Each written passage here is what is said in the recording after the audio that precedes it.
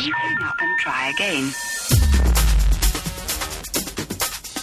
Torah Resource presents The Rob and Caleb Show. All aboard! And now, from two sides of the same state, here they are, Rob and Caleb.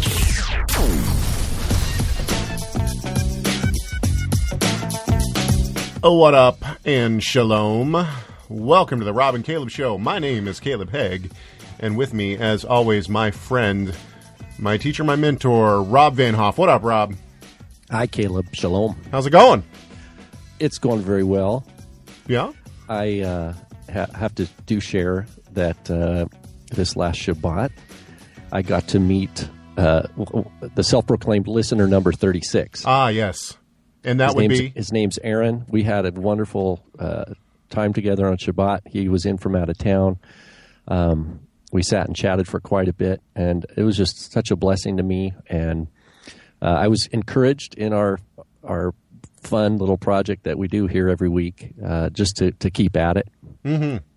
Yeah. And so, hi, Aaron. Thanks for visiting. You're welcome anytime to come by. Aaron's from my neck of the woods, right? I think he said he lives north of Portland, so somewhere probably between you and Portland. Yes, I know Aaron, actually. So, hi, Aaron. And, hi, all of you. Welcome to the Rob and Caleb Show. We're going to have a lot of fun today. At least I hope we are. I've been looking forward to this week's show for, well, a whole week. And I hope that everyone else is going to have a good time as well. But first, let's get to the ways that you can be a part of the conversation. You can email us, radio@torahresource.com. That's radio@torahresource.com. You can also follow us on Twitter. I'm at Caleb Haig, 2 G's in Haig. And you can follow Rob Van Hoff. He's at Rob Van Hoff, 2 F's in Van Hoff. And, yeah, I've been having some good conversation over the Twitter in the past week. And I actually have even had some just very, very little interaction with Chris Rosebrough. I really hope I'm saying his name right. We're going to find out here in a few minutes, because today we're going to interview Chris Rosebrough. He was the person who debated against Jim Staley in the debate that happened about a week and a half ago, almost 2 weeks ago, entitled, "Should Christians Keep the Sabbath?" And Chris was the person who took up the side that Christians should not be keeping the Sabbath. And so we interviewed Jim Staley last week. You can go back and listen to that. Actually, can you? I suppose you can't anymore since it's Thursday. So if you missed it, you're out of luck. You're going to have to get a full access pass if you want to hear it. But that's okay. If you did hear it, then you know what I'm talking about. So we interviewed Jim Staley last week, and I don't like to be one-sided. I like to hear both sides of the argument. And so I thought it was only fair that if we had Jim Staley on our radio program, that we should also have Chris Rosebrough, who he debated. Now, obviously, we don't agree with everything that either of these gentlemen say, but we definitely agree with Jim Staley on this issue. We do believe that the Torah tells us to keep the Sabbath and that we should do so. And so we're more on Jim Staley's point of view in this argument, at least. But that doesn't mean that we don't share some commonalities also with Chris, who we're going to have on here in just a few seconds. And Chris is, I believe, and we're gonna talk to him about this, but I believe that Chris is a Lutheran, and so we're gonna try to get to the bottom a little bit more of his theology at the very beginning of our interview with him, so that we can kind of see where he's coming from theologically, and then we'll ask him specifically about the debate that ensued. Okay, so our guest today is Chris Rosebrough.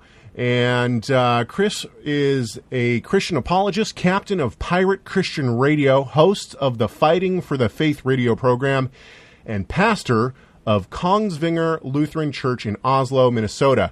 How you doing, Chris? Doing well. How are you guys today? Good. Is it okay if I call you Chris?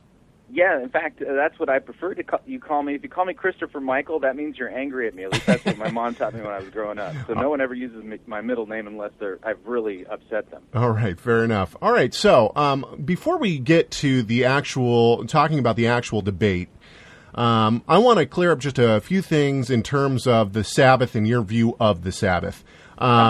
So I know that you listened to the interview that we did with Staley last week. So let me first ask the question that I said I was going to ask you, which is, do you believe that the physical descendants of Jacob should be keeping the Sabbath today? I don't think anybody can keep the the Mosaic covenant today.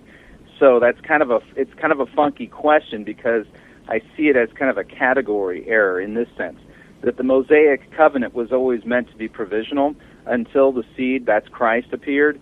And so because the Mosaic covenant itself works as a unit, and it's impossible for anybody to actually keep the Mosaic covenant. For instance, the sacrificial system is absolutely impossible today without the temple. No one's capable of keeping the Mosaic covenant. It's passed into history. Okay, so then do you believe, you use the word the Lord's Day, and it seems to me that you believe that the Sabbath was taken away with, and that the Lord's Day was instituted for Christians. Do you believe that the Christian people who believe in Jesus should be keeping, as it were, the Sabbath on Sunday, or do you believe that it's completely changed? That's actually kind of a category error. And so the idea then is that under the Mosaic covenant, you have a commandment regarding the Sabbath rest, okay? Now, that normatively also became the time when people would meet in the synagogue, but the general commandment regarding the Sabbath is that it be a day of rest, it be a day of not working. Whereas the Lord's Day, when you look in church history, and you look, I would even say argue from the New Testament, the Lord's Day is the day that normatively became the day when Christians would gather together to hear God's Word, to partake of the Lord's Supper, to hear the apostolic preaching and teaching, and dedicate themselves to the prayers, as well as caring for one another. That was normatively the day that they did that, and it's not synonymous with the commandment regarding the Sabbath rest. That's actually, again, to actually kind of compare the two or overlap them in that way is to not pay attention to what the commands were regarding the Sabbath itself. Okay, so just to be clear, you don't think that there's anything wrong with a Christian, say, going to the mall on Sunday after church? No, absolutely not. Although I got to admit, there are you look at the Puritan tradition, or some of the people kind of in covenantal Presbyterianism, they see the commands regarding the rest to somehow then apply to Sunday, and I think that's a misreading of the text and a misunderstanding of what's happening under the new covenant. Now, Chris, I actually kind of did this out of order. I should have asked you first to kind of give us an idea of who you are. I introduced you with you're the captain of Pirate Christian Radio. Why don't you explain for us for a few seconds? That made me want to say "arr." Yeah. Why don't you explain to us what that is? I mean, is it and why Pirate Christian Radio? Yeah, I get that question a lot, because normally pirates and Christians don't necessarily go together. Mm-hmm. The idea is that this is now going on 6-7 years ago. Well, we've been broadcasting as an internet-based station for 6 years at the end of June. But prior to that, in the year leading up to when we launched Pirate Christian Radio, I had some ideas for radio programming, and I actually met with a radio executive with one of the major Christian networks, and told him, here's my ideas. I see a need here in Christian broadcasting based upon how the content of Christian broadcasting had changed in the course of my lifetime. I actually am old enough to remember what Christian radio sounded like in the 80s, but that's a completely different story. Mm-hmm. But and I've noticed that there's been a huge move in the type of programming that takes place in popular Christian terrestrial stations that generally is more along the lines of what one scholar calls moralistic therapeutic deism, as opposed to straight up good Christian apologetics and theology and things like that. And so after pitching the radio show ideas to him, I wasn't necessarily looking for them to air the programs, but I really wanted his feedback as to whether or not that would really work. Mm. And he looked me dead in the face and said, "Yeah, there's no way what you have in mind for your radio programs would fly with our audience, and it just wouldn't work." And explained to me who their target demographic was, kind of a middle-aged woman in her late 30s, who generally just wants to get along and isn't looking for anything combative or things like that. She's looking for advice on how to make her life better. And so when I was told that wasn't going to work, I had the idea, well, pirate stations are pretty well established as an idea that they are stations that broadcast outside of the system. In fact, my mom likes to tell the story. She grew up, part of her childhood was spent in Europe, and she lived at Oxford. Her father was at the air station in Oxford, and she used to listen to a pirate station, which was a radio station on a Liberty ship that was broadcasting just, inside international waters in the British Channel, and that's where she would listen to her radio rather than the BBC channels. And so, all of that, being said, you thought, what, the way things are going, what needs to be said doesn't sound like it's going to be said in the standard system. So the name Pirate Christian Radio was born then, the idea that we were going to be a pirate station broadcasting outside of the established Christian radio system in order to say what needs to be said. And, that's the dawn of it. So it's not that I'm into pirates or I like wearing weird, funky hats. You don't go to Renaissance fairs? No, I'm quite the nerd.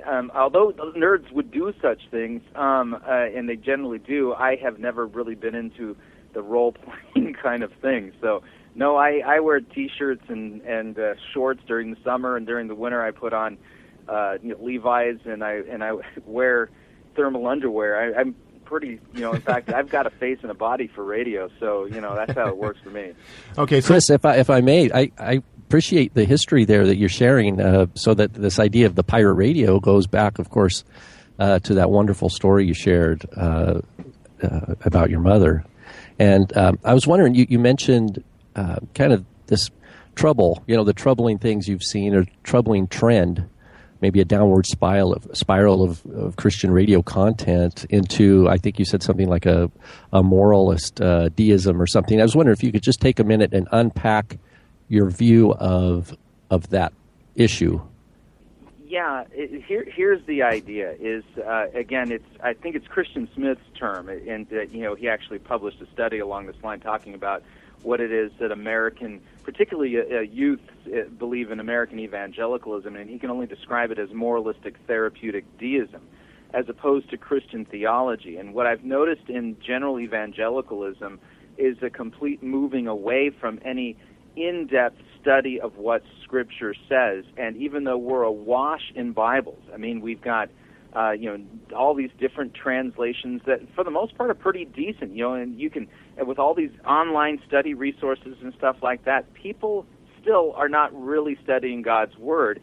And as a result of it, they have no clue what it says, what we're supposed to believe, and they're kind of bringing their own ideas to the table. And I think this is, in part, not only responsible for, as a result of Christian broadcasting, but I think Christian broadcasting is following kind of the bigger trend in evangelicalism, and that's in small group Bible studies, gathering together and reading a few verses and then asking that question, what does this verse mean to you? Mm-hmm. Which is to relativize the text and to not pay attention to what God the Holy Spirit has meant for that text to say. It doesn't matter what it means to you. The question is, what did God reveal? What did he say? What is the text about?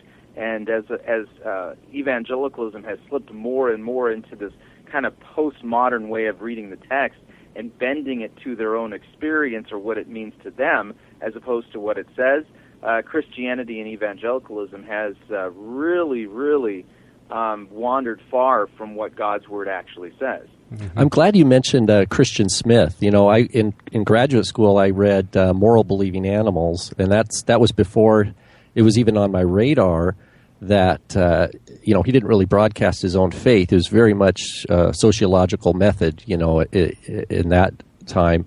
But of course, subsequently, I've learned of his continued to study, like you mentioned, the study with American youth. I think within evangelical circles. But then recently, I guess, with this as a kind of his own personal journey, a response to this postmodern reading problem that is writing our own, answering our own needs rather than seeing what God says about us, that you describe. But that he actually found in the Catholic Church the traditional authority structure that resolved for him some of those issues. Have you followed through on his thinking along those lines? I can't swim the Tiber with him. The solution is not found in the Roman Catholic magisterium. Although I understand logically that's a really easy out. That's not a possibility. I'm sorry, that leaves you under the authority of the Bishop of Rome, not under the authority of the Word of God. So I can't follow him in that sense. In fact, I would argue that Roman Catholicism is an oxymoron. Catholicism, the word Catholic means universal. Universal, right? Yeah. And Rome is a province.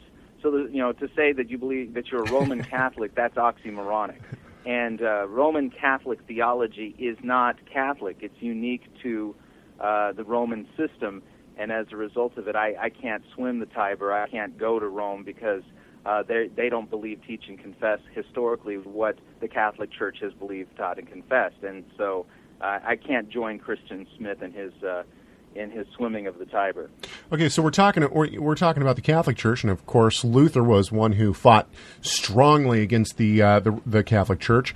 And I know that you are, in fact, a Lutheran. So I want to set this up so that you kind of have a platform to be able to talk more about the debate. But to do so, let's get a little bit of let's give our listeners a little bit of an idea of where you're coming from. As a Lutheran, I can only assume that you don't hold to a dispensational theology. Is that correct?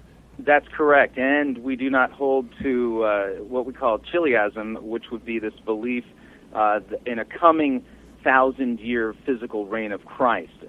Lutherans are historically more akin to, although somewhat different from, the amillennial view eschatologically. Mm-hmm. Okay, yeah, we're going to talk about eschatological things here in a little bit.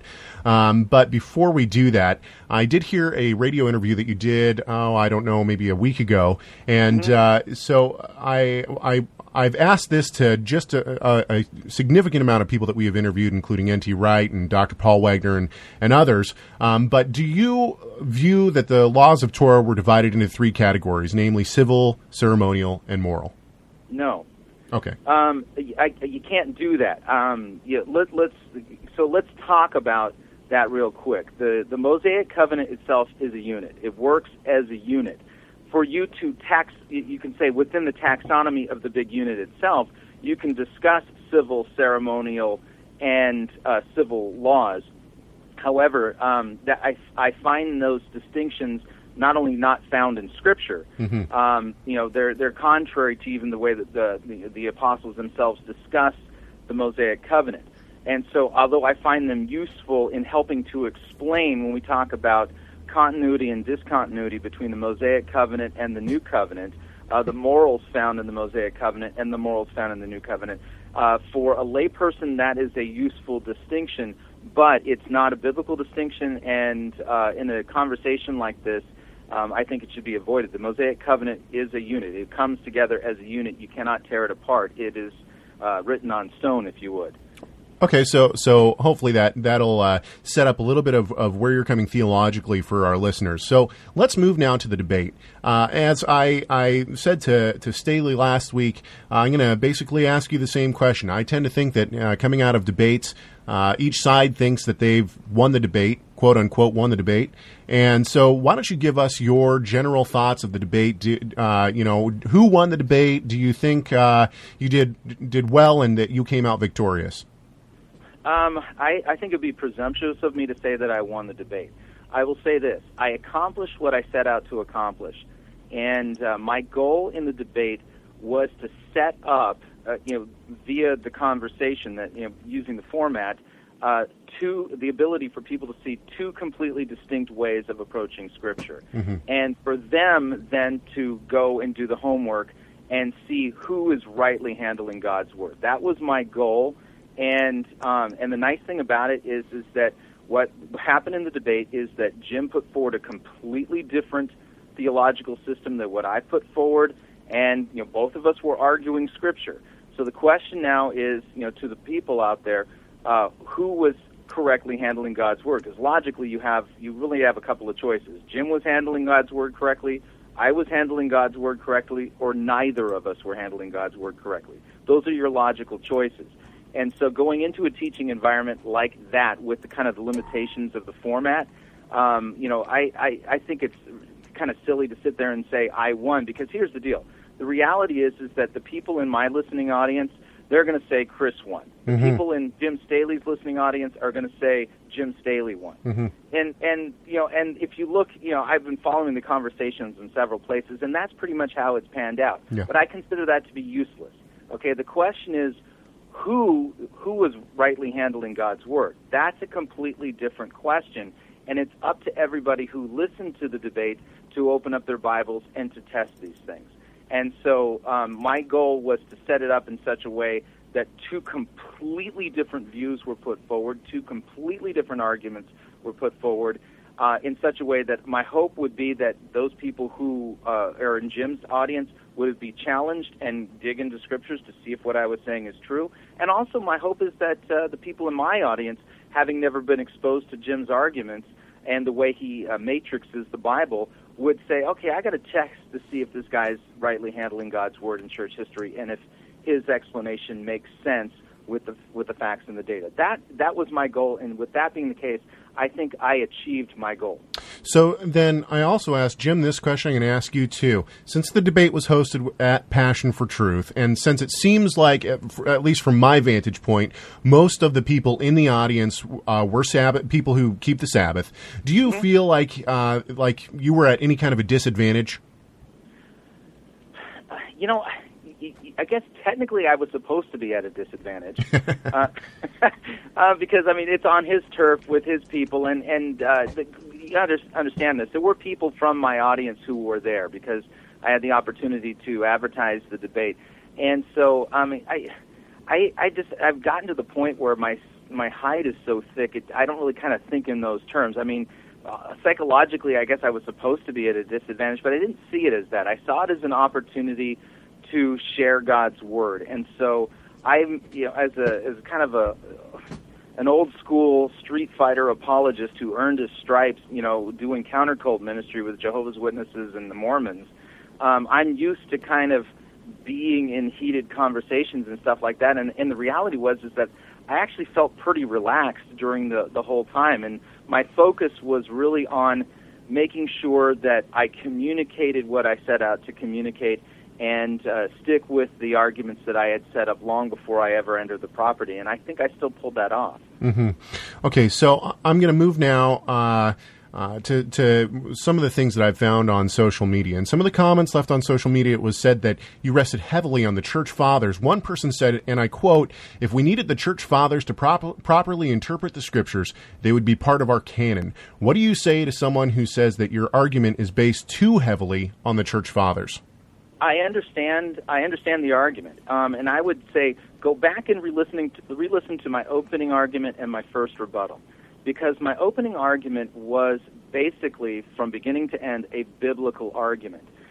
Rebuttal number 1, which was 10 minutes long, I focused on the church fathers for this specific reason, not because what they said is authoritative. I do not believe that Martin Luther is authoritative. I do not believe that any church father is authoritative, and that Scripture alone is authoritative. The reason why I brought the church fathers up is because we've got a problem, and we have to come up with a plausible explanation regarding the problem.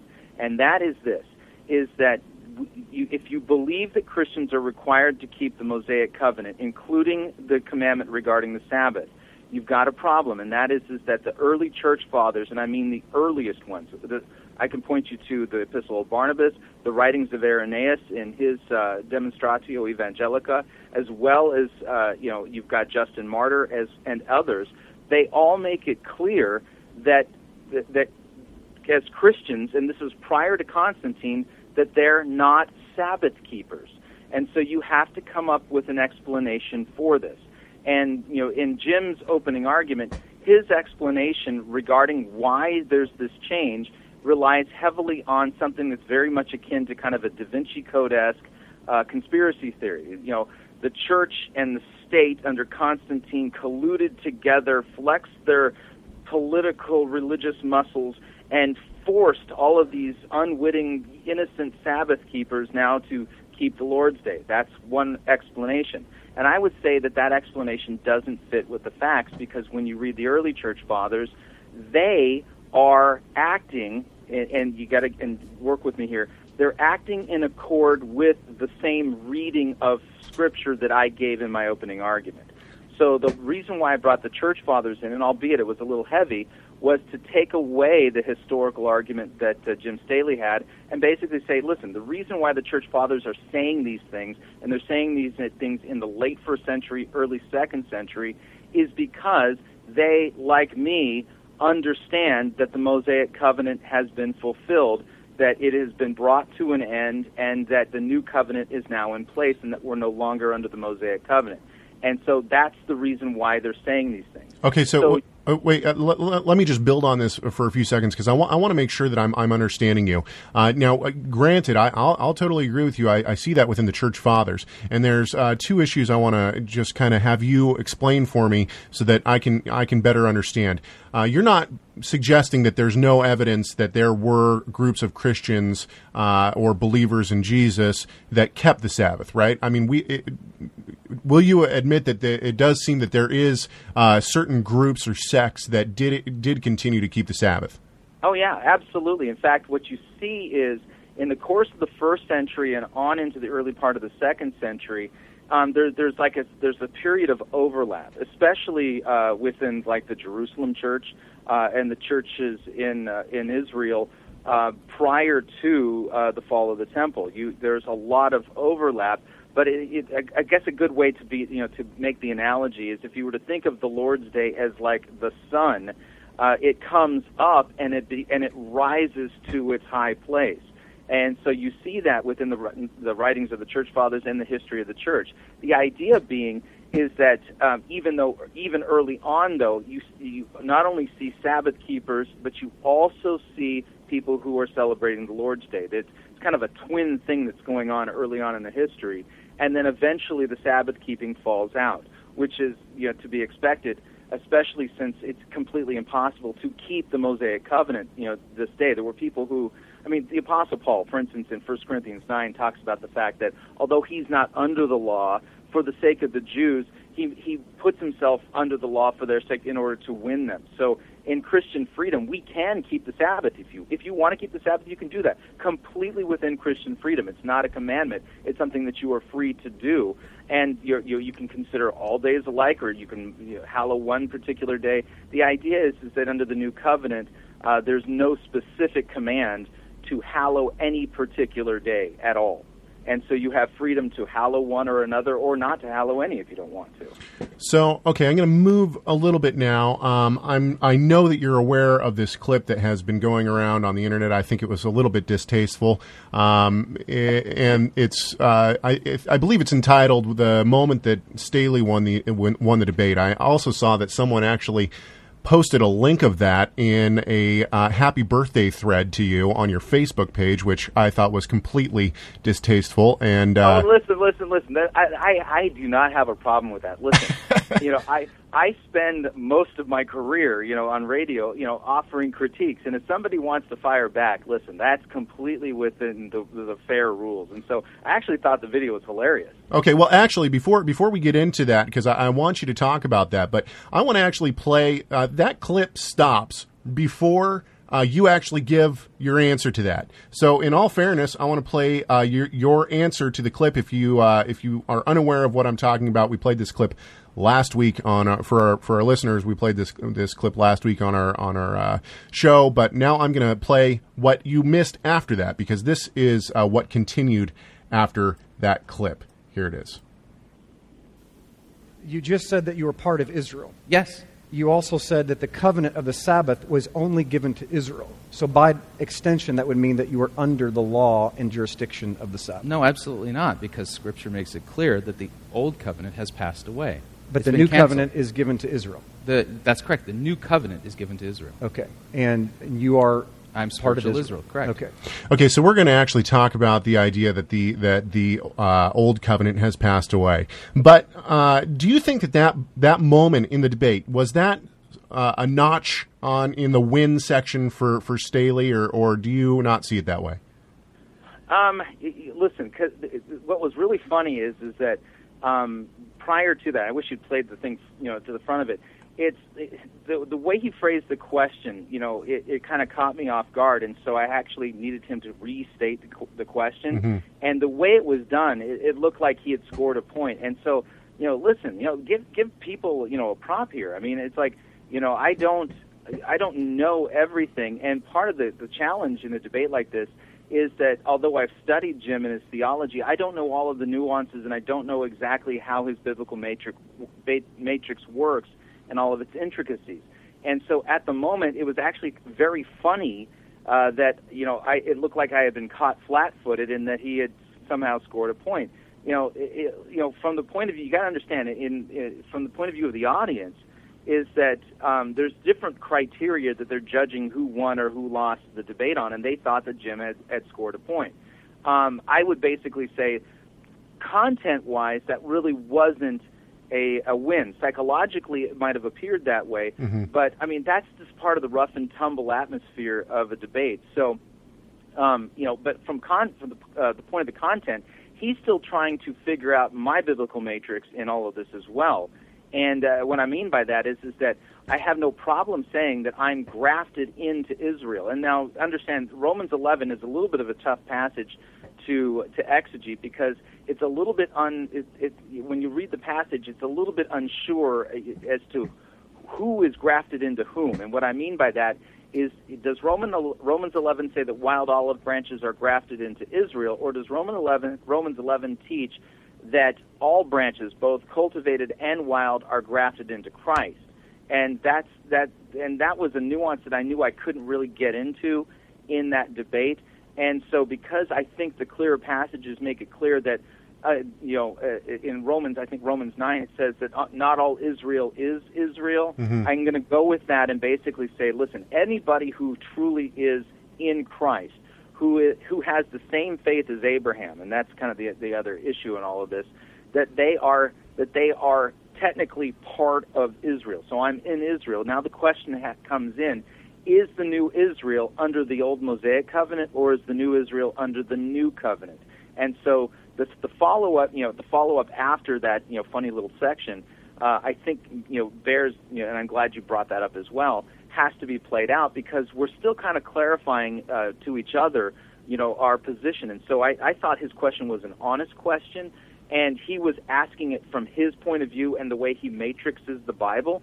And I didn't quite get where he was coming from, and then when he redirected and expanded the question, I was able to answer it. So I think it was an important moment in the debate, but you have to kind of see it in its entirety, but also understand there are people who they're going to come watch the debate, and they're going to be rooting for Jim, and they're going to see that as a win. And I don't have a problem with that, because, maybe what I should have done is not look like I was caught flat-footed, but the thing is, I'm just going to be who I am, and I didn't quite get where he was coming from, and I can't help but wear my emotions on my sleeve. So you get what I'm saying? Absolutely. And actually, we're going to move to the idea of the Old Covenant passing away, and actually, we're also going to talk about the book of Hebrews here coming up in just a second. But before I do that, I want to ask you, since we're kind of talking about moments in the debate right now, is there anything that you wish that you would have said differently, or is there anything that you wish you would have had more time to say? And, basically, I want to give you the platform. What do you wish you could have conveyed more of or differently to the audience during the debate? Yeah, in my second rebuttal, I wish that I had addressed the Genesis 2 passage. I made a conscious decision not to do it because I thought it would be too complicated in the debate to actually address it, and so I made a tactical decision to not address that. And now, looking back on it, I think I should have. There was one, maybe two things that I brought up in my second rebuttal that I probably would have shelved, and it would have been stronger for me to tackle the Genesis 2 passage straight up. And the issue behind the Genesis 2 passage is that Jim was basically talking about the Sabbath, which is mentioned in the opening portion of Genesis chapter 2, as if it's a commandment. The problem is that that is a historical narrative, descriptive text, and there's no prescription in Genesis 2 to obey the Sabbath, which is the reason why you don't see Adam being a Sabbath keeper, or Abel, or Seth, or Noah, or Abraham, or Isaac, or Yaakov, or any of those guys. And so because I didn't challenge it in the debate, I think that was one of those lingering questions that people would have preferred that I answered during the debate. And I think I made a tactical error by not addressing that, but that was a decision I made in the moment. Mm-hmm. Okay. So, Rob, are you good for right now? We're going to get into the book of Hebrews. So, anything to add here, or you want to jump in? I don't know if it's too far afield, but I'd be interested in Chris, hearing your thoughts on, this is kind of way off track from your line of thinking, Caleb, maybe, but Chris, your thoughts on the place of debate within the body of Messiah today, given all this, the internet, that sea of information out there that you mentioned earlier, that people get disoriented and don't even, they're so distracted with all these other Christian books, or that they never really get to the heart of the Scriptures. And I was wondering how you see debate as a specific means of helping audiences, challenging them, and kind of hopefully steering them into the Scriptures. Okay, good question. I think debate is important if it's done right. And the thing I liked about this debate is that it wasn't done with acrimony. And so we both presented two completely different sides, but I didn't call Jim Staley a gunky head, and he didn't call me a gunky head. And so as a result of it, we were able to have a theological conversation and put forward two completely different ideas. And in the world of instant information and the internet, what a debate provides is the ability for somebody's theological position to experience a real cross-examination in the moment. And so that's what I think is important, is because it's one thing to put together a theological argument and cherry-pick sound bites or cherry-pick ideas that could in fact be straw men, and then build a theology without offering anybody the ability, in a scholastic, academic, true biblical, brotherly sense, provide a rebuttal or a cross-examination to see if that holds up. And so I think debates done well that center on a topic and allow real cross-examination are beneficial to the body of Christ. Debates that are bad, and I've seen some pretty nasty ones in my time, are ones that get bogged down and ultimately result in almost kind of like political mudslinging. My opponent, we all know that he kills and eats babies during the weekend, and therefore don't vote for him. I mean, that doesn't help anybody. And the thing I liked about the debate that Jim and I had is that it didn't resort down to that, and we were able to stay on point and on topic and keep the conversation above that. So I think in that sense, debates that can do that are beneficial to the body of Christ. So, okay, let's move now to the book of Hebrews. And actually, last week when we talked to Staley, I brought up 8:13, Hebrews 8:13, and I don't actually think, to be completely fair to you, Chris, I don't think that you actually referenced 8:13 in your opening remarks. I think you referenced some other passages within Hebrews, but not that specific passage. However, you did you did respond to something that I said on Twitter, and so let's talk about that. I've actually written out this question just so that I can state it somewhat eloquently. In your opening remarks, you quoted the book of Hebrews and used several passages to show that the new covenant has replaced the old covenant, even though the phrase old covenant is not found in the book of Hebrews. Staley contends that when the book of Hebrews says the old, it is referring to the priesthood. Can you explain why you believe this is a false interpretation?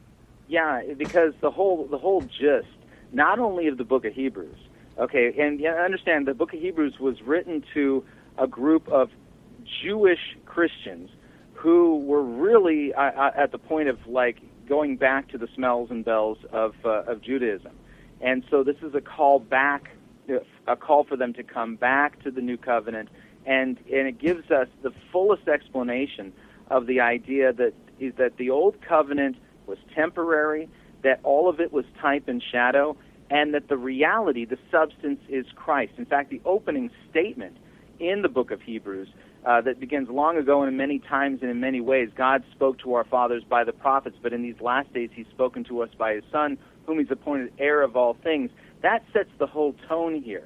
And so I understand Jim's position is that he's got to try to find a way to get away from the clear language of the book of Hebrews, but here's the idea, is that Scripture interprets Scripture. And so when we look at like Hebrews 8:13, and it says, in speaking of a new, he makes the first obsolete. That's kind of a rough translation of the Greek there. But the antecedent is very clear, because in speaking of the new, lege kainen, the new, that's an adjective, and in Greek it has to have an antecedent, otherwise you don't know what's going on. And the author of Hebrews, if you've translated the book of Hebrews, that is some of the most polished Greek in all of the New Testament. Whoever wrote this thing knew what they were doing when it comes to the Greek language.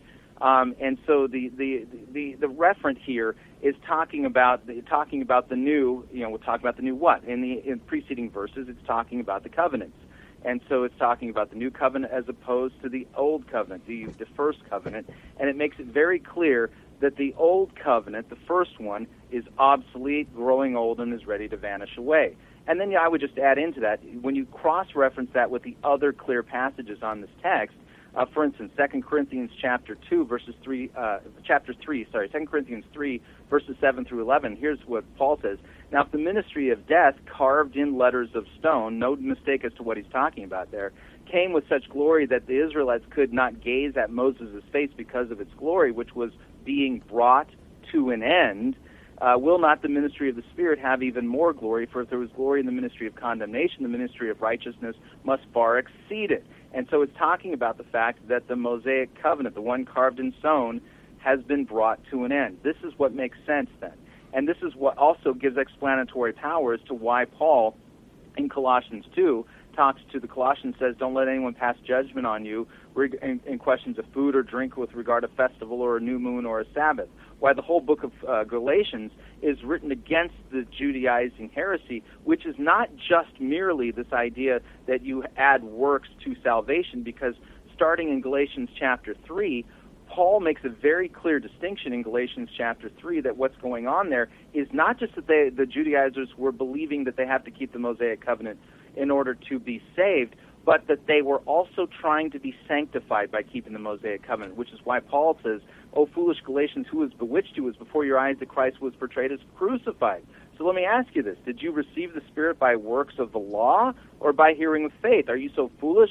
Having begun by the Spirit, are you now trying to be perfected by the flesh? Galatians 3, in fact, that's kind of the transition there, is not just talking about a salvation issue, but also a sanctification issue, and pointing out the fact that we are no longer under the covenant that makes slaves, that we are children of the freed woman. This is the whole dichotomy between the slave and the free woman in chapters 3 and 4. And so the idea is that in Hebrews, the whole gist of the argument is that we are no longer under the old covenant, the Mosaic covenant. It was always intended to be provisional. This is why Paul in Galatians talks about the fact that it was added because of sin until the seed, Jesus, appears, and that it was our guardian until faith arrived, and now we are no longer under the guardian. And so the Mosaic covenant was never meant to be a permanent covenant. It was always meant to be provisional until Christ came. He fulfilled it, and now we are under the new covenant, which has a completely different set of commands altogether.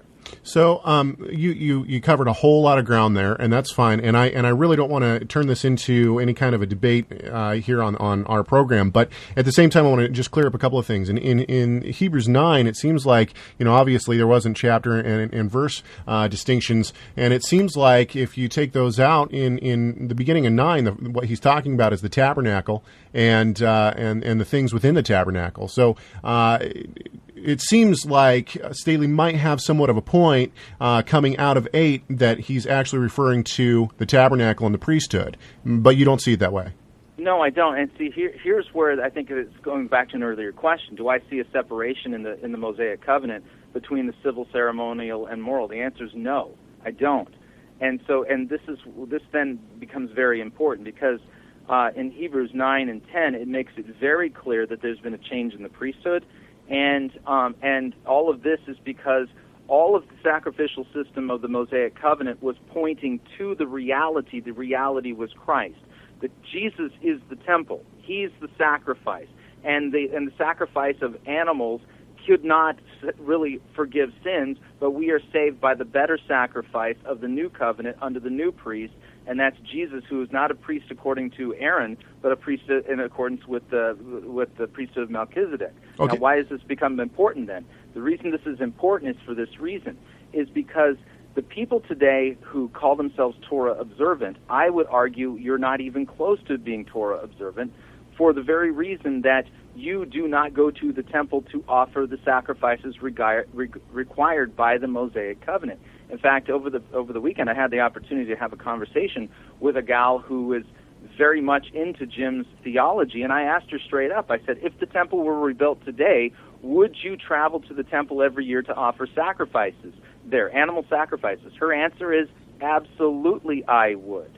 Mm-hmm. And that's the problem. And so, in fact, that is a huge problem. Okay, we're actually going to talk about that in a few seconds. But I want to, before we do that, like I said, you covered a whole lot of ground. So let's go back. You brought up Galatians 3, and I was actually a little surprised by that. How do you reconcile Galatians 3:15 through 17, that a subsequent covenant does not annul a previous covenant? Okay, let's read it in context. What verses are we looking at? 3:15 through 17. Okay, good. Okay. So it's a referent issue, okay? So here's the question, okay? We'll go back to 10. We'll look at this in context. Here's what it says. For all who rely on works of the law are under a curse, for it is written, cursed be everyone who does not abide by all the things written in the book of the law. So now it's evident that no one is justified before God by the law, for the righteous shall live by faith. But the law is not of faith. Rather, the one who does them shall live by them. This is important because it makes the distinction between the Mosaic covenant and the covenants of the promise. It's because the covenants of the promise are all fulfilled by faith. This one isn't. Okay? Christ redeemed us from the curse of the law by becoming a curse for us, for it is written, cursed is everyone who is hanged on a tree. So that in Christ Jesus the blessings of Abraham, notice the covenant that he's pointing to here, Mm-hmm. the Abrahamic covenant, might come to the Gentiles so that we might receive the promised Spirit through faith. Now, to give a human example, brothers, even with a man-made covenant, no one annuls it or adds to it once it's been ratified. Now, the promises were made to Abraham and to his offspring, not offsprings, but offspring, does not say offsprings, and your offspring who is Christ. This is what I mean. The law, the Torah, the Mosaic covenant, which came 430 years afterwards, does not annul a covenant previously ratified by God so as to make the promise void. For if the inheritance comes by the law, it no longer comes by the promise, but God gave it to Abraham by a promise. So here's the idea. The Mosaic covenant, which shows up 430 years later, Paul is arguing cannot annul the Abrahamic covenant, which was given 430 years after that. That was not its purpose. So the idea then is that in the book of Galatians, the covenant of note is the Abrahamic covenant because it is the covenant of the promise, and it's reiterated in with Isaac and with Jacob, and so it's kind of reiterated several times in the book of Genesis. So the idea then is that when the Mosaic covenant comes on the scene, it never had the power to annul the Abrahamic covenant. That was not its purpose. It was added because of transgressions, basically to keep Israel under control until the seed would show up. Okay, that was its purpose. So with that all in mind, and you said earlier that the sacrifices don't take away sin. Obviously, we would agree with you on that. So then I can only assume. And maybe I shouldn't assume, but I can only assume that you would say that King David, for instance, let's just take King David, was saved by faith in the Messiah to come. Am I correct? That's correct. Okay, that's correct. So, do you believe that he was quote unquote under the old law? As the king of Israel, David was as much under the Mosaic covenant as Jesus himself was. Okay, so expand that a little bit. Do you believe that King David needed to be keeping the kosher laws, the laws of Sabbath, and etc.? Absolutely. Absolutely he had to. He was under the Mosaic covenant. Okay, now, keep in mind, it was provisional and temporary. That was the idea, to keep Israel under control until the seed would arrive, and that's Jesus. So David, just like Joshua, just like Moses, and just like all the generations from them until Jesus, they were all under the Mosaic covenant, and so they couldn't pull themselves out from under it if they wanted to. And the whole point of it is that Jesus then shows up and he does what none of them can do. he fulfills the law in its entirety. In fact, when you read the book of Matthew, with the understanding that Jesus is Israel reduced to one human being. Okay, this is the whole point of the prophecy in Matthew 2, which says, "Out of Israel I have called my son," which shows us the true meaning of what that passage in Hosea is talking about. He's the one who fulfills it all. And by fulfilling it, he's then able to annul it and to put it aside, because it was always intended to be provisional. And so, we now are under the new covenant, the New Testament, in Christ's blood. So, but, okay, now, I want to stay on this for just a second, then we're going to move on. But, so if King David was saved by faith through faith in the coming Messiah, then why was he required to keep any of the law?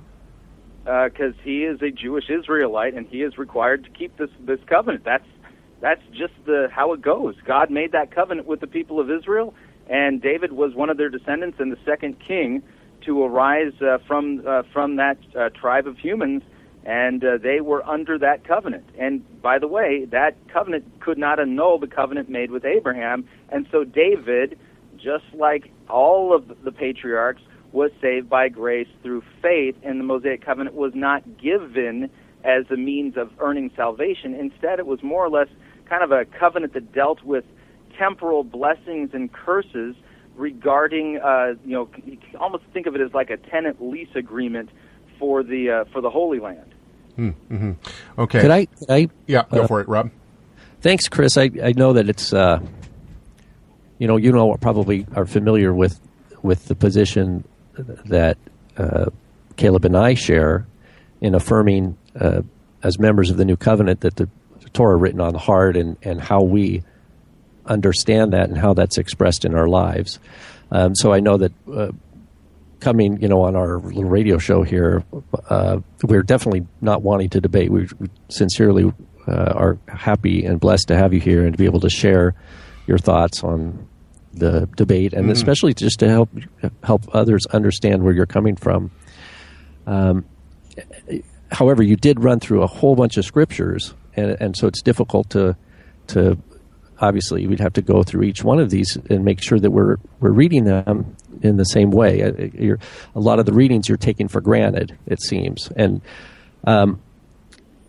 obviously this is not the forum to do that. But I would like to share back to Hebrews. I mean, I think Caleb and I are in agreement with you that as the Epistle of Hebrews makes it clear that the blood of bulls, never can take away sin. So that was never intended to that. And as you pointed out, that the tabernacle and the priesthood of Aaron, etc., is all,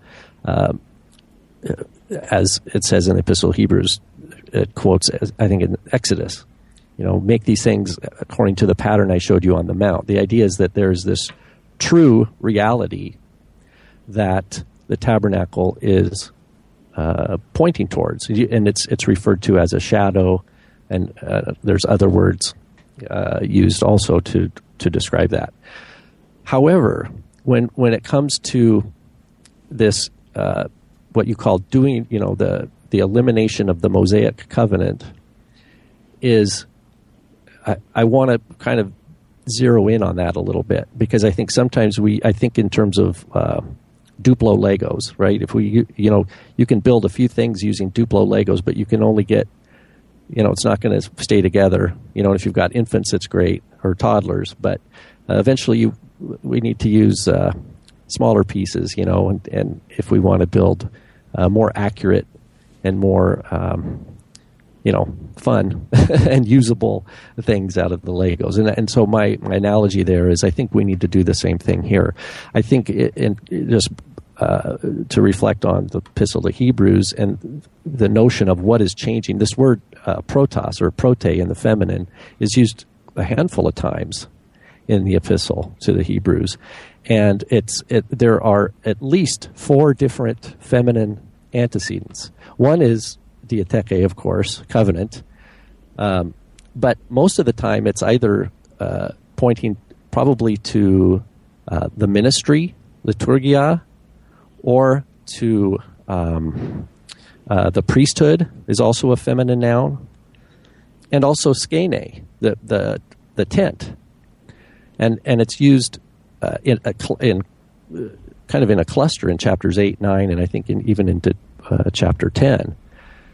And so I don't think it's a home run to just equate this first with all the commandments of the Torah, because I believe that when Paul says by the Torah is the knowledge of sin, and he says in Romans, he says by faith do we abolish the Torah, but he says no, we establish it. And the point is that what is changing in my reading of the Epistle of Hebrews is the external expression of God's law and a hard human heart that is rebellious to it. That's the state prior. And the state after is a new heart, a new spirit that is by like what you said, by the one true Israelite who fulfilled Leviticus 18:5. And I think that's my understanding of why Paul quotes that. The one who does them will live by them. And that's why he's resurrected. I mean, his resurrection that Paul starts the letter of Galatians with, he says, who raised him from the dead. That's because death could not hold him. There was no sin in him. But God's standard for sin, God's law, in terms of if we understand Torah as God's instruction for what is sin and what is not, does not change. I agree that something has changed, and it's if we look at history, it's the priesthood has, I believe, in a certain setting. Of course, I'm coming with a set of presumptions that we might not share, but my set of presumptions is that the temple was being wiped away, and there were Jewish communities, very literate. By the way, like you rightly mentioned, the Epistle to Hebrews is probably the highest level of Hebrew, of Greek in all the apostolic writings. It's very evident this is someone very, very educated, probably a priest, my guess, someone interested in the priestly structure, and they're saying, let's look back at the written Torah, let's look back at the Mishkan. He's not teaching from a temple. He's not teaching about the temple. He's teaching about the tabernacle. Okay, hang on just a sec. Now let's give, you've said a lot too, Rob, so let's give Chris the ability to speak to what you've said. Right, and I would just challenge it based upon several facts. Number one, the immediate context in Hebrews 8 of 8:13 starts at verse 8, where the apostolic writer of the book of Hebrews is quoting from Jeremiah 31 through 34. And that's your immediate antecedent, because he doesn't finish quoting until verse 12. And so we can take a look at what's going on there. Behold, the days are coming, declares the Lord, when I will establish a new diatheke, the new covenant. That's what he's saying. And so when you're looking here in the Greek, the antecedent in verse 8 of kaine, which is picked up again in verse 13, is the new covenant, the diatheke. This is what is talking about here. And so that being the case, that's the reference. And this is the reason then, this gives explanatory power as to why all of the modern English translations, and I would even argue when you take a look at the Latin Vulgate, you take a look at the Peshitas and other translations, they're all seeing the same referent as the New Covenant. There's a reason for that. It's because in the Greek, what's being referred to here, the referent to kaine in 13 is found in verse 8, and it's the New Covenant. I do not have a problem with that at all. The kaine, as a matter of fact, because the word kaine is even used in the actual quote from Jeremiah. I'm talking about the word prote, which first occurs back in verse 6 and verse 7, prior to the citation of Jeremiah. I think the quote from Jeremiah is brought in to support that the first had been, he says, if the first had been faultless, there would not have been occasion to look for a second. And I think the context here is priesthood and or ministry. These are the two feminine nouns that are more likely candidates, in my view, given the fact that everything up to now is contrasting the priesthood according to the sons of Aaron and the priesthood by the word of the oath, which is the priesthood according to the order of Melchizedek, that this is the great contrast. As a matter of fact, I think that's why he starts chapter 8 with, now the point in what we are saying is this. I mean, he ties it down right here. We have such a high priest that he's explaining to these Jewish believers where their true hope is when they're seeing, the rug pulled out from the temple system. Okay, now hang on just a sec. So let me finish real quick, Caleb. Okay. So what's vanishing away? They're seeing an entire world being taken away as hostility with Rome in the land is increasing, and the temple being destroyed. That's the end of that priesthood. And, of course, it's been 2,000 years nearly, and we haven't seen it since. But I don't see that as changing in the Torah, because just as the promise is that the Torah then is not changed in that it just, other than it's from the outside, ministered through external authority that have power to punish, etc., to an internal desire on the part of the new creation, the new believer, to then desire, according to the promise, to walk in his ways and to do his commandments, because there was no way that a priesthood under the sons of Aaron could ever change the heart of an individual. They just couldn't do that. They can only do their best to teach, but they too are faulty, limited, finite humans who by means of death cannot even continue. But now we have a one true priest who lives forever, who intercedes for us and writes his Torah on our heart, and that we have a desire to walk in his ways without that external stick that was, part of the power of the priesthood of the sons of Aaron. Okay, hang on just a sec. Now, we're actually coming to the end of our time here, but I want to let Chris respond to that, and then I have one last question, actually two last questions for Chris. Go for it, Chris. Okay, real quick.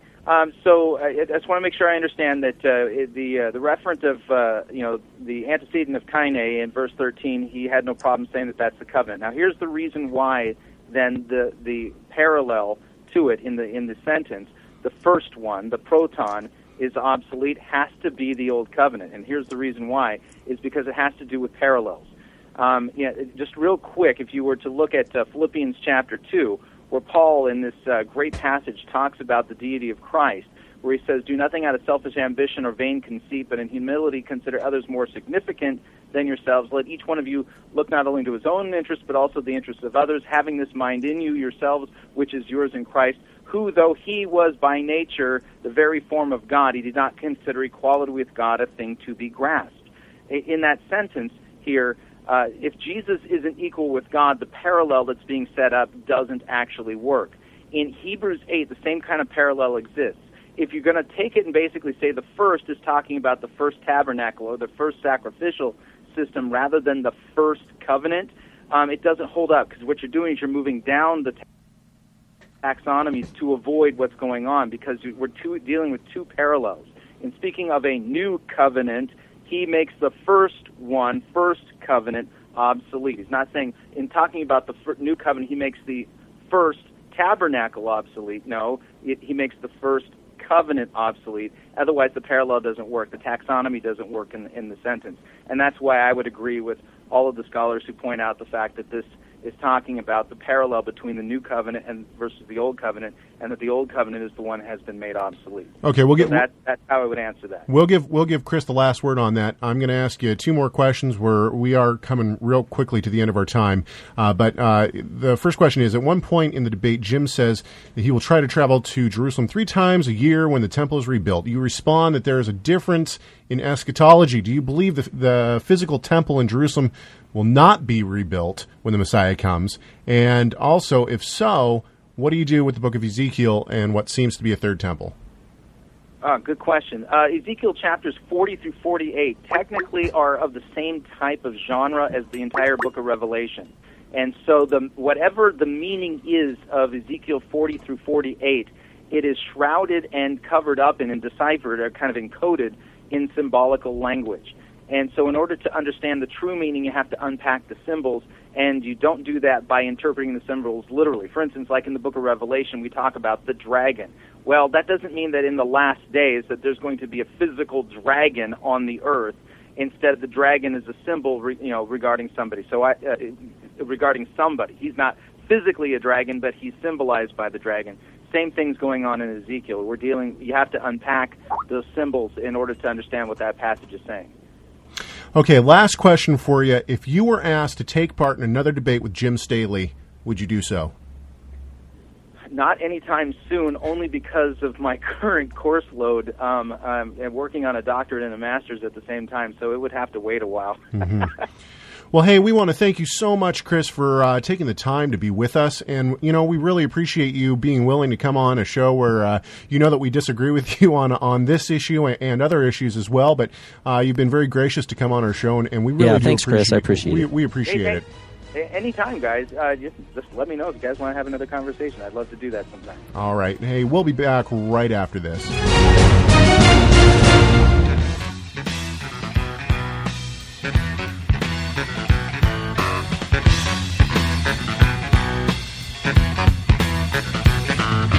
You're listening to The Rob and Caleb Show. That's right. You are listening to The Rob and Caleb Show. And I just want to let everyone know, we didn't let Chris go because we didn't want to talk to him more. In fact, I didn't even get to all my questions that I had for him.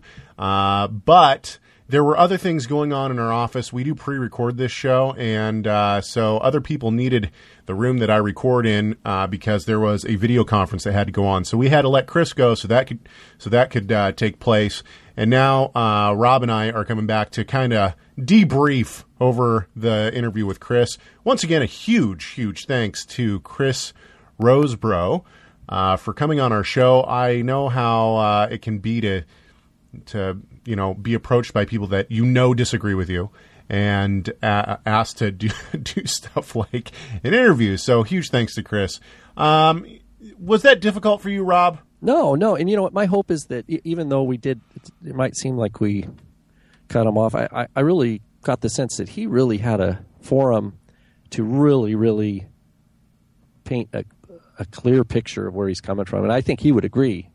Yeah, I hope that he enjoyed himself, and that he felt like he had a good forum to be able to explain himself. And I hope that the people who listen to our show, on a regular basis at least, even though you might not agree with what Chris had to say, maybe some of you do. That's totally fine. But, even if you didn't agree with what Chris had to say, then, hopefully he was able to expand on some of his ideas a little more. I will admit that at some points while he was talking, I had to hold my tongue. I really didn't want to turn it into a debate between us and him. But I was happy that you jumped in with some of your thoughts on Hebrews. Is there anything else that you wanted to talk about in terms of his? He obviously took the idea that the old has to be referring to the covenant because of that passage that's quoted right in. Well, the idea too of Torah. I mean, what we didn't even talk about the word Torah. He seems to have this idea that there are commandments given in the Torah, and then there are completely new commandments given in what he calls the new covenant. We didn't even clarify whether he thinks the New Testament is like a set of books. I am assuming he does not I'm Right, assuming explain he does that. recognize that. Explain that. You mean New Covenant is not the New Testament, or what? Yeah, like that. Like what in Christianity, if you say, "Hey, do you have the New Testament?" They'll say, "Yeah," and they're thinking of a book, of a collection of Gospels and letters.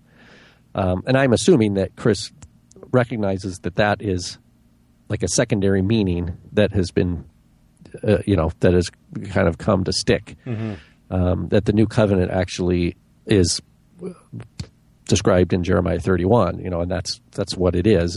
It's the internalization, the divinely enacted internalization of God's will in the heart of the believer.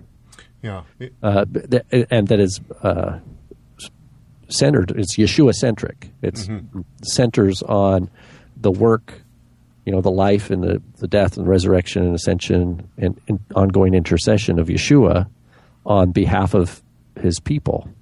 And so one thing that I think could be clarified is just that in the Epistle to Hebrews, it's really clear to me that it's the priesthoods that are being contrasted, not a change in Torah in terms of, the New Covenant says, "I will write my Torah on their hearts." So this idea of change that is taking place has to be understood from that context of the contrasting of the priesthood. And I think, he's has an intuitive grasp that somehow 2 Corinthians chapter 3 also can be read with this, but I, too, differ from the way he's interpreting that. And he's taking a lot of his translations for granted, as if it's just a given. But I like, and The Letter Writer is a book that your father, Tim Hague, wrote. I'd like to quote a little section here. It's actually on page 232 of The Letter Writer. Which can be found on TorahResource.com. Yeah, absolutely. And on page 232, Tim Hague quotes a friend of his, Dr. Robert Rayburn, who wrote his dissertation on that the contrast of the letter and the spirit in Paul's writings. And Dr. Rayburn says, "In our view then," I'm quoting, "in our view then, if the two covenants are interpreted according to the sense of the entire section, that is 2:14 through 4 verse 6, it becomes clear that the distinction between the new covenant and the old covenant has nothing to do with the distinction between the situation before Christ came and the situation after, or between the religion and revelation before Christ and that after. It is rather the distinction between flesh and spirit, between the old man and the new man, between death and life, between condemnation and righteousness, between guilt and the forgiveness of sin." And that's from Dr. Rayburn's doctoral dissertation, which is from 1978. And I really think that is, I'm glad your father included that in his footnote there on page 232, because it does encapsulate what we're talking about here. In my view, is that the change is the Torah going from an externally enforced political entity, to where the individual is, you'd be born under that, to where the very cultural situation you're in, there's government that is enforcing that, versus and that's priest, right? It's the Torah says that it's the priest that will teach God's instructions, teach you the way to go, and they also enforce the penalties. Well, on the other hand, you have the terms of the new covenant is that it's going to be written on the heart, and so the individual is motivated out of joy of the Ruach HaKodesh, joy of the Holy Spirit, which is through whom we participate in the body of Messiah, and we have the desire to walk in the commandments of God, and that's a good thing. That it's a good thing, and I think that's one of the areas that we could talk about. Sometime is just it seems like among messianic circles, at least, those who are Jewish, who are affirming that the Torah is for Jews only, that their desire to walk in the ways of Torah is good, and that there's a way of appropriate procedures for them, mostly leaning on the halakha preserved by rabbinic tradition on one hand. But if you're not Jewish, then that desire has to be refined in a different way. It has to be refined by, some would claim, submission to rabbinic authority. And it's only in submission to rabbinic authority can that desire to walk in God's ways be properly refined. And that's different than my take. I think that the Torah is there. We have both the written Torah and we have the Torah being written on our heart, and that somehow those work together. As I grow, I haven't ceased sinning, but I learn about what sin is through the Torah, and the Holy Spirit aligns what's going on in my heart with God's Word, God's inspired Word, and there's a relationship there as I walk, as I live with my family and our local community and just other people generally. I learn to walk in the Holy Spirit, and I learn more and more about God's Torah in that process. And whether or not there is a priesthood, offering sacrifices is another aspect to that, and it is somewhat problematic. We would think, like right now, if there was a temple all of a sudden. I mean, there's this hypothetical situation, right? If all of a sudden there was a temple, would I all of a sudden go offer my three annual regalim, my appearances, etc. Mm-hmm. Well, it's a hypothetical situation that's really hard to even talk about seriously, because there's so many other factors that would affect our perception of who we are in Messiah, and whether or not that would be a good idea. There's so many other things that it's hard to just take the hypothetical and just say, oh yeah, I would be doing that.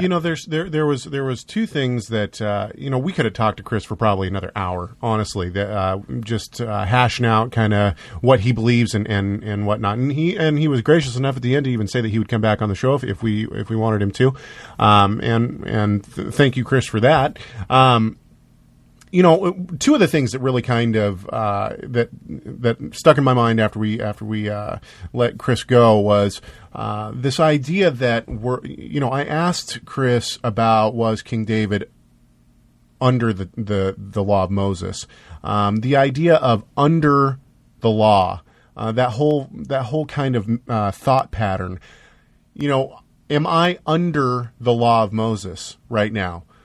Well, even I would say no, I'm not, because I think that term under the law means under the condemnation of the law. I believe that King David was a part of the new covenant. Faith in the Messiah Yeshua is the new covenant. Being, having that spiritual, and not only that, but having the Torah written on your heart and being taken out from underneath the condemnation of the law to be free to keep the law. Is, without its condemnation. We are taken out from underneath the condemnation of the law to be able to keep it freely without having to worry about any condemnation. And that's done through the blood of the Messiah, i.e. the new covenant. And so obviously we've said many times on this show, we don't believe the new covenant is time bound. So Abraham was part of the new covenant. David was a part of the new covenant. Jacob was part of, et cetera, et cetera. I would wonder, like, for those who say that the Torah is done away, then if the Torah was done away, then how do we know what sin is in the world? I mean, even for those who haven't heard the gospel yet, there is some way that God's law has to have its condemning power. Otherwise, there's no ground to point out sin. Well, I don't want to try to talk for Chris, and that wouldn't be right. However, I do think that one of the lines of thought on that is that anything that is restated in the quote unquote New Testament becomes the standard of law.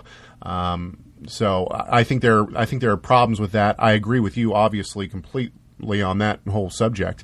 The other thing that I really wish we would have had a little bit more time to talk about with Chris was this idea that the temple in Ezekiel, the third temple, is metaphorical. I would be very interested to hear how Chris thinks that all the dimensions, there are so many different dimensions, how any of that is metaphorical. That this needs to be this long, and this should be 10 cubits, and this should be, so on and so forth.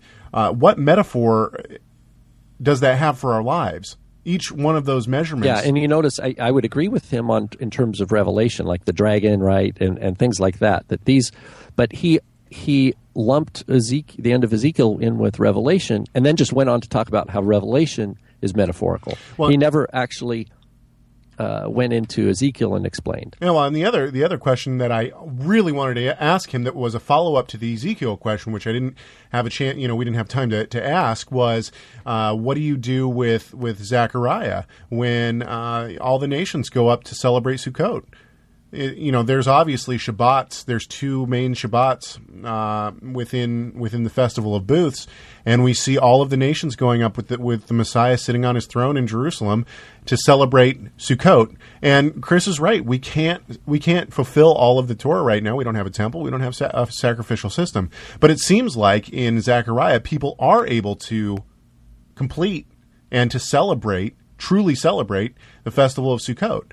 So how is that possible without another temple being erected? Sure. And Yeshua, when he knocked over the money changers' tables, and he quotes Isaiah 56, which is all about non-Israelites, non-Jews offering korbanot and zevachim, offering burnt offerings, from Leviticus 1, and fellowship offerings, keeping the Shabbat. And these are non-Israelites, and that he's defending that. And some understand his knocking over these tables as somehow symbolic of the coming destruction of the temple. And that, why would he even say that? If Yeshua just took for granted that all this was going to be done away with, if that's how he understood it, then why would he be quoting Isaiah 56 as a testimony against the money changers and the temple system at the time? So I think that he definitely is looking to a time to return and to rule from Jerusalem. Oh, absolutely. Well, but it seemed like Chris doesn't read it that way. He does not believe in that. It seemed like, I don't know. Well, if we have anyone hanging on with us who agrees with Chris, I know that Chris is, I think Chris will be advertising that he's going to be on our program, and at the very least, maybe some of his friends maybe were listening to the interview. If you're still hanging on, when you're talking to people, and we all get lumped together, don't we? The crazy sacred namers and the Two House movement and all that get lumped together with this umbrella of quote unquote Hebrew roots. So yeah, there's a lot of different views within quote unquote Hebrew roots. But one thing that I can say is, if you're ever talking to someone who believes that the Torah is still in act today, the idea that we're no longer, that you're set free from being under the law is not necessarily the greatest of arguments. I totally agree that we're no longer under the condemnation of the law. We're no longer under law. We're in the new. If you're in Messiah. If you're in Messiah. But if you're not in Messiah, then you are. Yeah, exactly. Oh, okay. So that means the law still has to have its power to condemn. But the idea is that, it's not a very valid point to me to try to say, oh, well, you've been set free from the law. I absolutely agree. I've been set free from the condemnation of the law, and therefore I am. And that's one of the misperceptions, I think, of people who think that we shouldn't be keeping Torah, is that it's this huge burden that we would have. Oh my word, I can't believe you'd want to keep the law. Staley in the debate showed pictures at the very end of his family celebrating Erev Shabbat and whatnot. I know for me, my family, and everyone in our community, the majority of our community, I don't know what it's like at your community, Rob, but the majority of our community here in Tacoma is predominantly Gentile. It's not that we have a bunch of Jews who've decided to continue keeping the law. It's that we have a majority of Gentiles now coming in and celebrating and keeping the commands of the Torah. And if you ask any one of them, is this a burden for you? Do you think, I can't believe you do this. Is this a burden? The answer is absolutely not. It's one of our greatest delights. As Jews and Gentiles, we find just an extreme amount of joy in what people think. So when, I guess my whole point in saying that is that when people say, "Oh, you don't have to keep the Torah anymore," great. I get to because I am in the new covenant and I'm a part of the new covenant, and the Torah is now written on my heart, and therefore it's a joy to do those things. And so when people say you don't have to keep the Sabbath anymore, the first thing I think is, yeah, I have to. I get to keep the Sabbath. I get to keep kosher. These are things that I really enjoy doing, and I enjoy doing them because I see them as the Messiah and God setting us apart as believers, unto Him. And because He loves us, He's given us His commandments. There's something that Chris said too, quoting Galatians 3 about sanctification. So it's almost like he was positioned to argue that some in the Messianic movement might argue, well, sure, you're saved by faith, but then you become sanctified through the commandments. And so he's quoting Galatians 3 to say, see, you received the Spirit by hearing of faith, not by the works of the law. But I think that we need to understand, back to if any of our listeners heard our episode several weeks ago, it's funny, our interview with Dr. Marty Abegg, where we talk about the works of the law and how we understand that is talking about kind of man-made community rules, based in some form or another on laws from the Torah in some cases, but were nevertheless set up as community boundary markers that you are either inside or out, depending on your observance of these more or less what I would call arbitrary laws, although those communities at the time did not consider them to be arbitrary. But that's what Paul's talking about. He's talking about people who feel like they're being bullied into a man-made system, and that they're going to be, they feel shamed or outside, as an outsider, or lacking true knowledge or things, and therefore they start wanting to please men and jump through man-made hoops to be accepted by a certain group that seems to have the upper hand. And that's what Paul's talking about, in my view, in Galatians. He's not talking about, keeping the commandments just in and of themselves. And so that's important. One thing I did like about our conversation with Chris is his passion for articulating his position, the fact that he sees value in the debate genre, in terms of all the noise that there is out there, and particularly in English. We have all these Bible translations and all these commentaries, and then all these other kind of genre of Christian self-help that seems to be something that he wants to pierce through. And I applaud him in that, and I ask God's blessing on his ministry to help bring clarity and to challenge people to dive back into the Word. And that seems to be what he thought would be valuable in the debate, because like you mentioned, it's like Jim Staley, for most part, was preaching to his choir, and and Chris was preaching to his choir, and so what's the gain?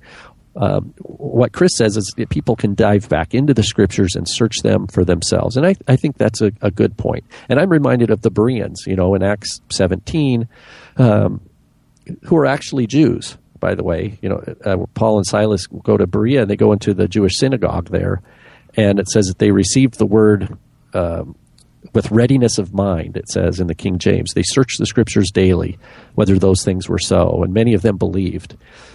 And so I think that we need to also remember that the culture, throughout Acts, they go from synagogue to synagogue. These were people that had been keeping the Sabbath for generations. They're Friday night, Erev Shabbat. It might not be what we think of today from an Orthodox Erev Shabbat, but we know from the text, and we know that how strong the culture is, that that was just the deal.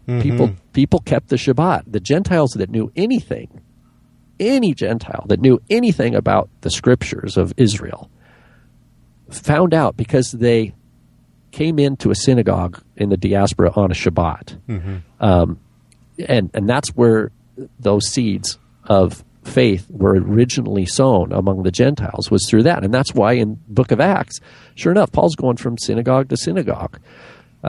Why? Because it's on Shabbat. You know, he was in Corinth for, a year and a half, and he was teaching every Shabbat.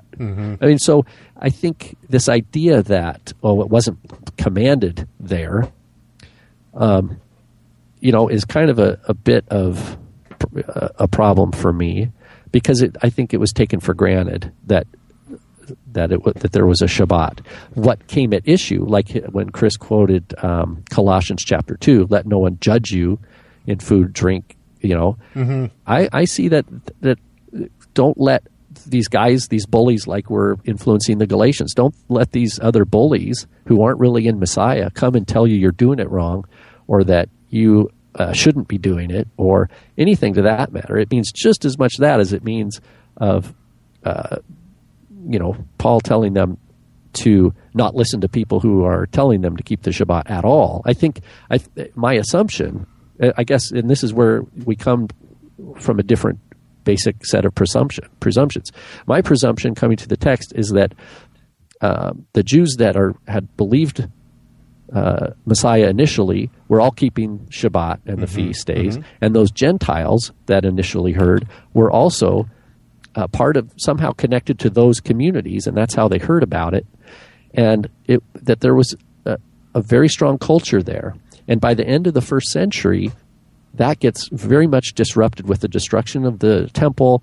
You have shifting of power. You have rabbinic, alliance of the early rabbis with Rome after the destruction of the temple to set up an official Jewish study place down in Yavne and all this. Whereas the believers in Yeshua are marginalized and they're persecuted, and so they don't have the political power. They don't have the economic power even to define these kinds of symbols for the body Messiah, such as Messiah or such as Shabbat or circumcision or the feasts. And so they're dying for something different. They're putting their life on the line just to confess the name of our King, Yeshua, and not bow down to any system of man. That's what they're dying for. And that's what got the gospel. I mean, that's what the true today. Why we have the gospel in so many different languages is because of those who have put their life on the line for the message of the scriptures. Whereas in the trajectory that develops under what we call rabbinic Judaism are Jews that put their life on the line for something like Shabbat or the study of the Torah. Yeah. That's what they put their life on. And so they continue to cultivate a heritage that really upholds Torah study as like the highest ideal, and you have to protect that at all turns, and protect who we marry, and protect this. They're dying for a peoplehood, and not a message. Well, so anyway, those are just some thoughts that I have coming out of our interview. Yeah, no, I totally, preach it, brother. I totally agree with you. If you have held on through all of our interview and now this part of our show, and you think that we're wrong, and you believe that Chris is completely right, and you want to talk to us about it, send us an email, radio@TorahResource.com. I would suggest, however, that you take a look at our website under the English articles. Torah Resource Radio is a part of TorahResource.com, and you can find tons of free articles if you think that we're wrong and you want to ask us about things like, Mark 7 or other passages, maybe the Jerusalem Council in Acts 15. You can do so. You first take a look at our articles because that might answer some of your questions on how we approach those different topics. So TorahResource.com, then find the English articles and go from there. But you can still email us no matter what. radio@TorahResource.com. Hey, we had a whole lot of fun. Thank you so very much to Chris Rosebrough Rosebrough for coming onto our show and for being so gracious. And I hope that he enjoyed himself and had a good time and felt like he had a good platform to be able to expand a little bit on the things that he talked about during the debate with Jim Staley. And it's interesting to me that we are all from, Rob and I might not agree with Chris and even Jim on some issues, but at the same time, we all have the same goal, and that is to exalt our great God and Savior, Yeshua, the Messiah.